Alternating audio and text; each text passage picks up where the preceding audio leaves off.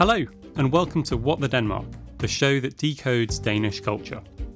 As well as our in-depth research that explains why something so normal in Denmark is confusing to outsiders, we also want to shine a light on people adapting to the Danish way of life.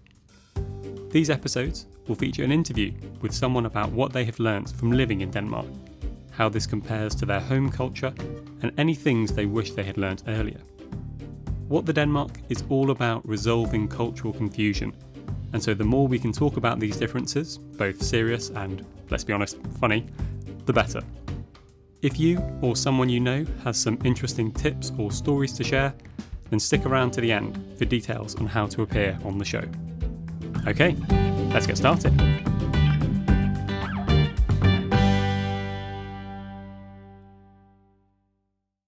In this episode, my guests are Anne and John, an American couple whose interest in moving to Copenhagen began just over a year ago when Anne received a new job offer. After a lot of research and several pros and cons lists, they came to the decision that Denmark would make a perfect new home, and that Danish life was worth the 9-hour flight back to visit friends and family in the US. I'm Anne Jameson. I am American. We moved here in June of 2021. I moved here because I got a job at Copenhagen Business School in the Department of International Economics, Government, and Business. So I'm working as an assistant professor there. And I'm John Bennett, and I'm also American, and I moved here because I am married to someone who got a job at Copenhagen Business School in the Department of Economics, Government, and Business, and that's about the long and short of why I ended up here. And you were saying that you've lived in 6 continents. Yeah, I was just reviewing in my head. I think it's actually 5, but I think this is the 10th country I've lived in. It's clear that Anne and John are no strangers to trying out new places. Having lived in Dubai for a year before moving here, I was curious about what had initially attracted them to the idea of life in Denmark. Just the emphasis that everyone put on quality of life and work-life balance and amount of leave and just sort of the low anxiety lifestyle of living here was a big thing. The emphasis on how people here are very into entertaining in the home, and they love candles and cozy spaces and all of these things, and they like to be outside. And I was reading all these descriptions and I was like, that sounds like me. And then incidentally, as I was thinking about all of this and talking to my family about this decision, I discovered that I am in fact almost half Danish. And I was like, wow, that's fascinating. Maybe it's in my blood and that's why I like all of these things, but probably everybody just likes being outside. I don't know. We also, coming from Dubai, there were aspects of living there that we were starting to get a little bit frustrated with. It's a place where everybody takes a car everywhere. It's impossibly hot out. The air quality is really poor. There's not really good public green space or anything. So your entertainment options are basically sort of frivolous spending, restaurants, shopping malls, this kind of thing. And there's no sense of community because everybody's very transient, and it's like a pure expat culture. And then Copenhagen was just this just radically different in every possible way. So it was sort of just an incredible course correction, I guess you could say. Okay. I'm curious, you said low anxiety. I thought it was quite an interesting phrase. I borrowed it from a friend who said it, but the way he was describing it, and I agree with him, is that because there is a social safety net, because you don't need to have tons of money saved up in case you have a medical emergency, because you have, the government if you become unemployed, etc. I think there are just fewer things for people to be deeply stressed about. And then on top of that, you have all of this leave and, stress leave and all of these other options. And so it's just kind of what can you really get that worked up about?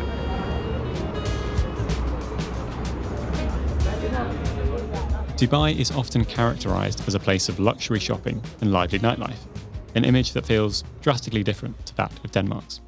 And do you think people live, I guess modestly is a word, but people here, I feel like the expectation on a Friday night, at least in the summer, is, let's bike down to the dock and sit there with a blanket and go into the convenience store and get a bottle of rosé and some strawberries for, a grand total of $30 maybe across everybody. Whereas in a place like Dubai, the expectation is, let's all take an Uber across town because there's no other way to get around. Well, it's a Careem there, but whatever. Let's all take a car across town. Okay, that's $50. Then we're going to go to this like $150 a head restaurant, and then we're going to go out to some like fancy bar where, you know, you're wearing 5-inch heels. And it's just like a very, very different expectation for what people will do to entertain themselves. Yeah. If that makes sense. Whereabouts in America are you from? I'm originally from Boston, but have lived all around. I'm from a city called Milwaukee. It's close to Chicago. Two cities sort of sit on the Denmark-Dubai spectrum. Let's say, I like this example of Friday night. Yeah. Going to hang out with friends. Like, where would it be? I think that it would be somewhere in the middle, leaning closer to the Denmark side of things. But I think there's so much variation by city in the US and by pockets of cities. Like there's certainly, I think, parts of New York or DC where the expectation is going to be closer to the Dubai reality, but I think there are suburbs of Boston where the reality is much closer to like we're just going to go to the beach or hang out on the boat or something much more casual. Yeah. I think Milwaukee, my home city, is actually quite similar to Copenhagen in a lot of ways. I would say it's quite close to Denmark on that spectrum. It's the middle of the U.S., which is sort of known for being a little bit more of a laid back, a bit more of a chiller, I guess you could say, more modest sort of culture compared to what you would get in New York or Washington or LA or that sort of place.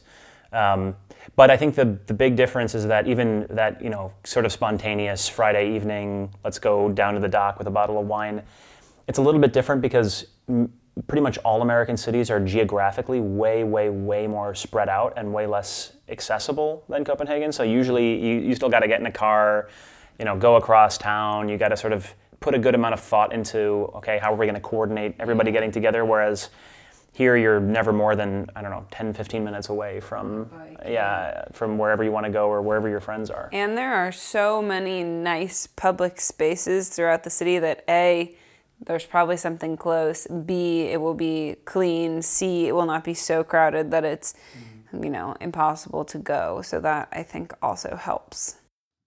Aside from new ways to relax on a Friday night, there's always a lot to learn on the work side of things.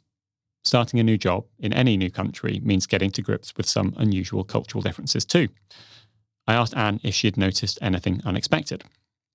One is people are just so relaxed. I think in... People like colleagues? Colleagues, yeah. I think in American offices, in my own experience, there's this sort of...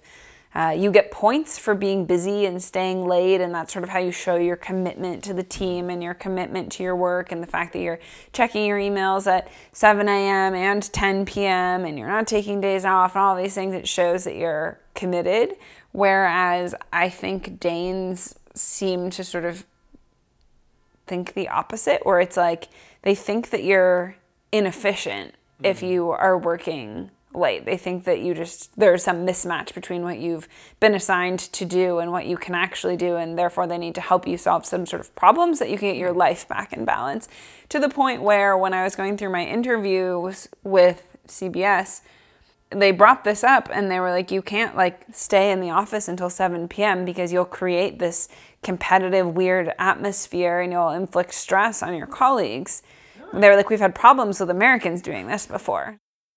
I feel like every city has something that people compete on. So in Washington, D.C., people compete on how much sort of quote-unquote political power they have and which political people they know. In L.A., it's like, which director could you text right now to go to their parties? In New York, it's like, which bank do you work for and how high up and whatever. And in Copenhagen, I feel like it's how well did you relax? Like people will come to the office on Monday morning and they'll be like, yeah, and then I sat in my garden for 3 hours, and then I had a sauna, and then I read a book, and then I got to go for a swim. And in the US, it'd be like, oh yeah, like I worked all weekend, lots going on, da da da da. Yeah. Maybe not everyone, I'm sort of characterizing here.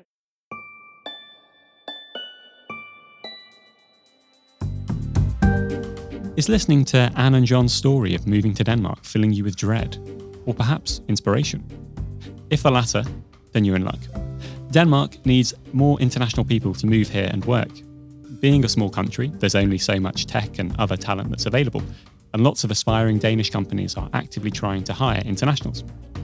These companies typically work in English, often are doing something interesting, and working for them means you get to live in one of the happiest and, as we've heard, lowest anxiety countries in the world.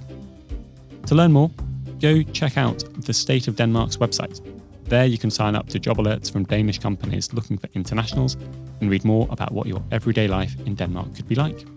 Head to www.state-of-denmark.com/WTD. The link is also in the show notes. Okay, back to the show.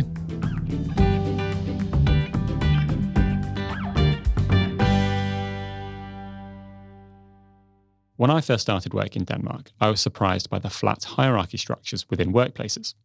Everyone's opinion is valid, and you're expected to speak up in meetings, even if you're the intern. To learn more about this, you can listen back to our episode on flat hierarchies from season 1. But it's not only the business environment where this can be seen. Anne discovered that it's also visible in academic settings. A different cultural difference is the flat Danish hierarchy, or lack of hierarchy, definitely comes into play, especially in I don't know if it's especially, but in the university setting. So in the US, it would be, Professor Jameson, and, there's sort of a level of deference per se to the professor, just sort of because that is your quote unquote rank. Yeah, exactly, between the students and the professors.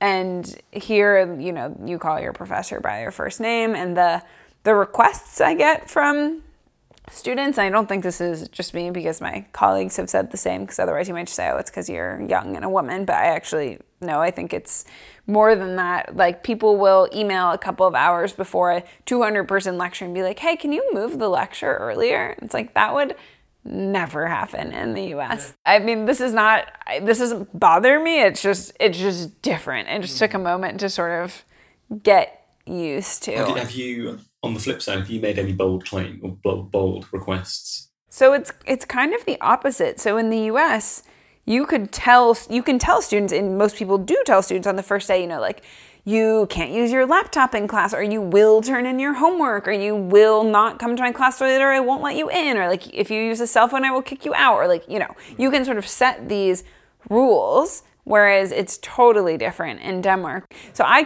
don't have the authority to tell students, like, you can't use your laptop in our discussion section or something like that, which is kind of bizarre. What's funny is, like, my idea of what constitutes a bold request does not register as anything out of the ordinary in Denmark. So even, I don't know, just little things that sort of take some like cultural deprogramming. Like, we're about to go away for our summer holidays, and like the idea that I was going to take off several weeks consecutively from work and then put like an out of office message that says I won't be checking my emails is like a crazy bold thing to do. Like, wow, what kind of a really harsh boundary are you trying to set right now? Like, that sounds pretty passive aggressive, doesn't it? Like, no, that's what everybody says for the next 3 weeks. This is my first out of office email responder in, 10 years or something. Yeah. Have I ever even had one before? I don't know if I've ever had one before. So we're far from pushing the Danish definition of boldness. Let's put it that way. Yeah. I mean, the classic example. We're a work in progress. The classic example that was that like meme that goes around Instagram about, I'm off frolicking in the hills of Sweden. I'll be back in 2 months on September 1st. If you have an emergency, call whatever the equivalent of 911 is here. And it's like, well, it's kind of true. Yeah, I remember receiving a out of office that was, I'm almost on holidays, I'll be back in 5 weeks. And I was like, that is like a legit sabbatical. No address. But this is just like a summer holiday. Yeah. It was mad. Which is a blessing and a curse, I think, to some degree, because it is absolutely difficult to get things done in this part of the world, I think, in late June, July, August. Like, for example, I went to pick up a package the other day. I showed up and my package had just arrived, and they were like, go pick it up, fine. I walked to the store and it's like, the package pickup store is closed from July 1st to August 1st for summer holidays. I'm like, well, how am I supposed to get my package? then I moved to my next errand on the list, and I had to call someone, and it was like, our telephone line is down from June 15th to August 15th for summer holidays. And I was like, you know what? I'm not going to do any errands today. This isn't going to happen. Have you got your package? No. Just like... So I emailed the people who sent the package, because the email was like, it will be returned to sender if you don't pick it up by July 5th. And I emailed them. I was like, hey, the package store is closed. This might come back to you, but I still want it. Yeah. And they're like, yeah, it's a bummer that the shop's closed. And I was like, indeed, it is a bummer. I mean, I guess it's not just with the work-life boundaries. I guess it's with all sorts of boundaries, but particularly with that, where it's just, yeah, I mean, we're closed, so there's just literally nothing we can do. Sorry, it's just, that's how it's going to be, you know? Like, wish I could help, but sorry, like, you're just going to have to deal with the automated system. The general availability of customer service is radically different, shall we say, between the US and Denmark. Are you warm to it in any way, or is it just an annoyance? Truthfully, it's just an annoyance. But that's okay, because no place is perfect, and in general, I think it's great here. But no, that's just annoying. Yeah.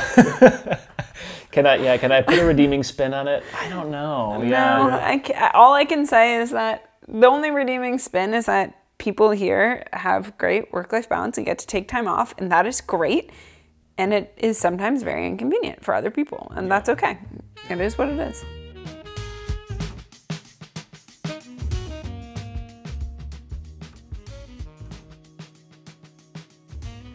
Outside of work and trying to pick up packages during the summer, how does one spend this newfound time off? Meeting new people in any country you move to can always be tricky. Anne and John are both pretty on it, if you know what I mean, and so I wanted to know how they have met new people. How easy has it been for them to make friends with Danes or people in Denmark? So we were quite lucky in that a couple of our really good friends, like people who were invited to our wedding before we knew we were ever moving here, happened to already live here. So that was super helpful. They did both move within 4 or 5 months of us getting here, but we were lucky because they were able to introduce us to some people and then had a bunch of friends. And so I think we had a little bit of a head start on that, which was really helpful. When I first got to Dubai, I felt like it was maybe a little bit easier there than it is here, because it's a totally transient place. Everybody's away from home, so everybody's kind of looking for their little pockets of community, whereas in Denmark, it is such a close-knit community already. You know, the Danes are never more than 2 degrees of separation, it seems like sometimes. So I think it's a little bit more, or at least it feels, I mean, maybe they're not actually, any more closed off to being friends with you than anyone else, but it's maybe more intimidating to try and break into what already feels like a very well-constructed community. But that having been said, there's always a community of Americans in any big city, anywhere you go to, and I think it's been easier for us to break in with that crowd. Yeah, I think there's one exception to a rule that I read in a book that seems to be true here. The rule was you, as a foreigner, will not make friends with a Dane unless A, they have lived abroad themselves, B, they are married to someone international or, partnered with someone international, or C, they have just moved from a different part of the country and therefore they don't have all of their high school friends here. And I have found exactly one exception to that rule thus far. But I do think the point about social circles being smaller is true. I read before I came that Danes, for lack of a better way of putting it, sort of take friendship more seriously. So I think Americans, I should only speak for myself here. I might meet somebody one time or two and be like, oh, my friend so-and-so. And I don't mean like my best friend who I'm going to call every 2 weeks for the rest of my life. I mean like, we might be like Facebook or Instagram friends. And if they move to some random city and I happen to be there, I might hit them up and they're my quote unquote friend. Yeah. Whereas here, I think if somebody is going to consider you their friend, they mean like, I'm sort of committing myself mentally to be able to make time for you on some sort of regular schedule. Yeah, every 3 weeks we will meet up. Exactly. And if I don't have time for that, then I don't have time for more friends. Yeah. And I think many Americans have more of sort of like almost an informal tier system in their mind, where you have your best friends and you have your close friends, then you have your, I don't know. Yeah, sure. But it seems a little bit more casual. Like I've never once thought to myself, I don't have room for more friends. Yeah. But I think Danes might actually think that. Denmark is often considered one of the world's greenest countries. In the capital city, Copenhagen, the government has invested lots to reduce air and water pollution. So for a city of over 800,000 people, it's surprisingly clean.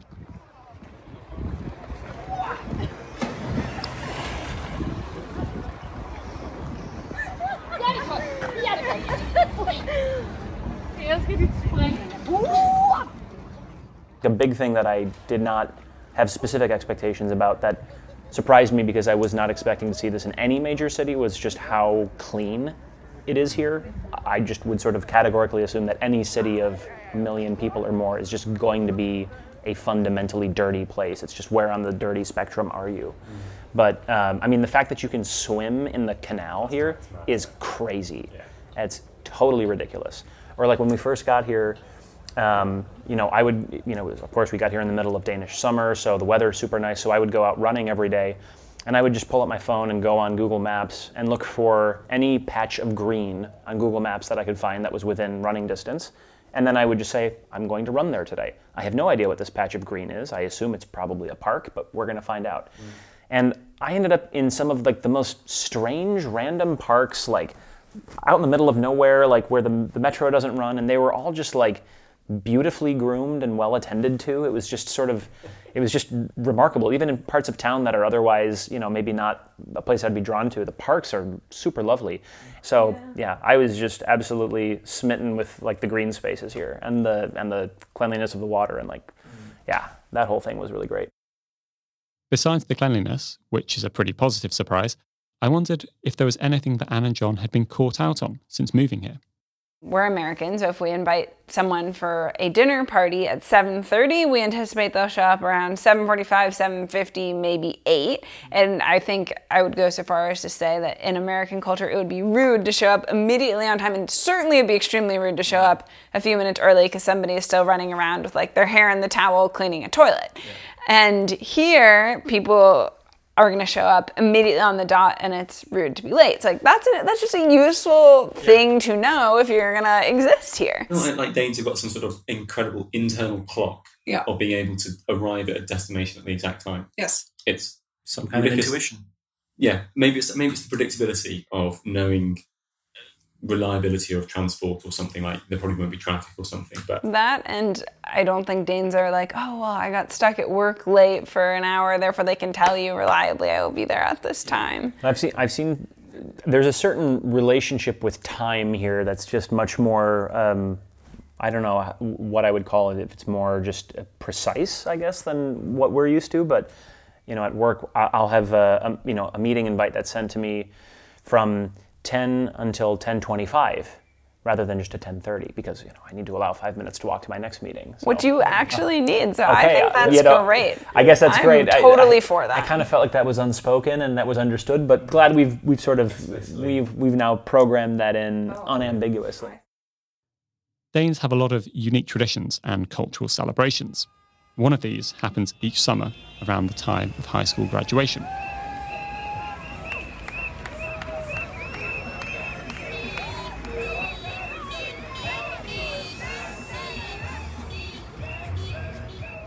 One thing that was surprising to me and was particularly prominent because I moved here in June. So, I mean, for those listening that aren't familiar, when Danish students graduate high school, they take these party buses around the city, and so they're drinking and they're, leaning out the windows and singing songs very loudly and splashing in the fountains, and it's a whole thing. And they take these tours around the city. And so when I first got here, someone explained that to me. But what was so wild to me is that people on the streets will see these buses and they will run over and start like cheersing the students and clapping and waving. And they are just so sort of excited for them. And I feel as though if you were to do that in some American city, people would be just like, go home, you drunk people in the middle of the day. Like, let me sit here and have my coffee in peace. Like, I certainly don't think they would be running over and cheersing them. And I feel like there's this really sort of communal vibe where people are excited that other people are happy, like, which is just like so nice. Contagious positivity. It's just a very nice vibe.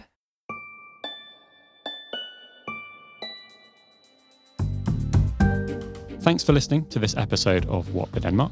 If you'd like to learn more about what we do, then head over to whatthedenmark.com and also search for What the Denmark on Facebook and Instagram. If you're interested in appearing on the show, then you can get in touch via the website, whatthedenmark.com/contact. A big thanks to Anna de Wolf for producing and Tevin Sudi for editing the show. As always, time for our Danish sign-off. Vi ses næste gang. I like the sarcasm in the government notices here. I think that's hilarious. Like, for example, there's a dock near here, and there's a sign that says, "We know that it is tempting, and is capitalized, but you cannot swim here." Or I saw a government sign in there. And we definitely don't swim there, by the way. That had never swim there. Had the F word with, with asterisks in it, like bleeped out, but like there was an F word in the government notice. And I was like, I love this.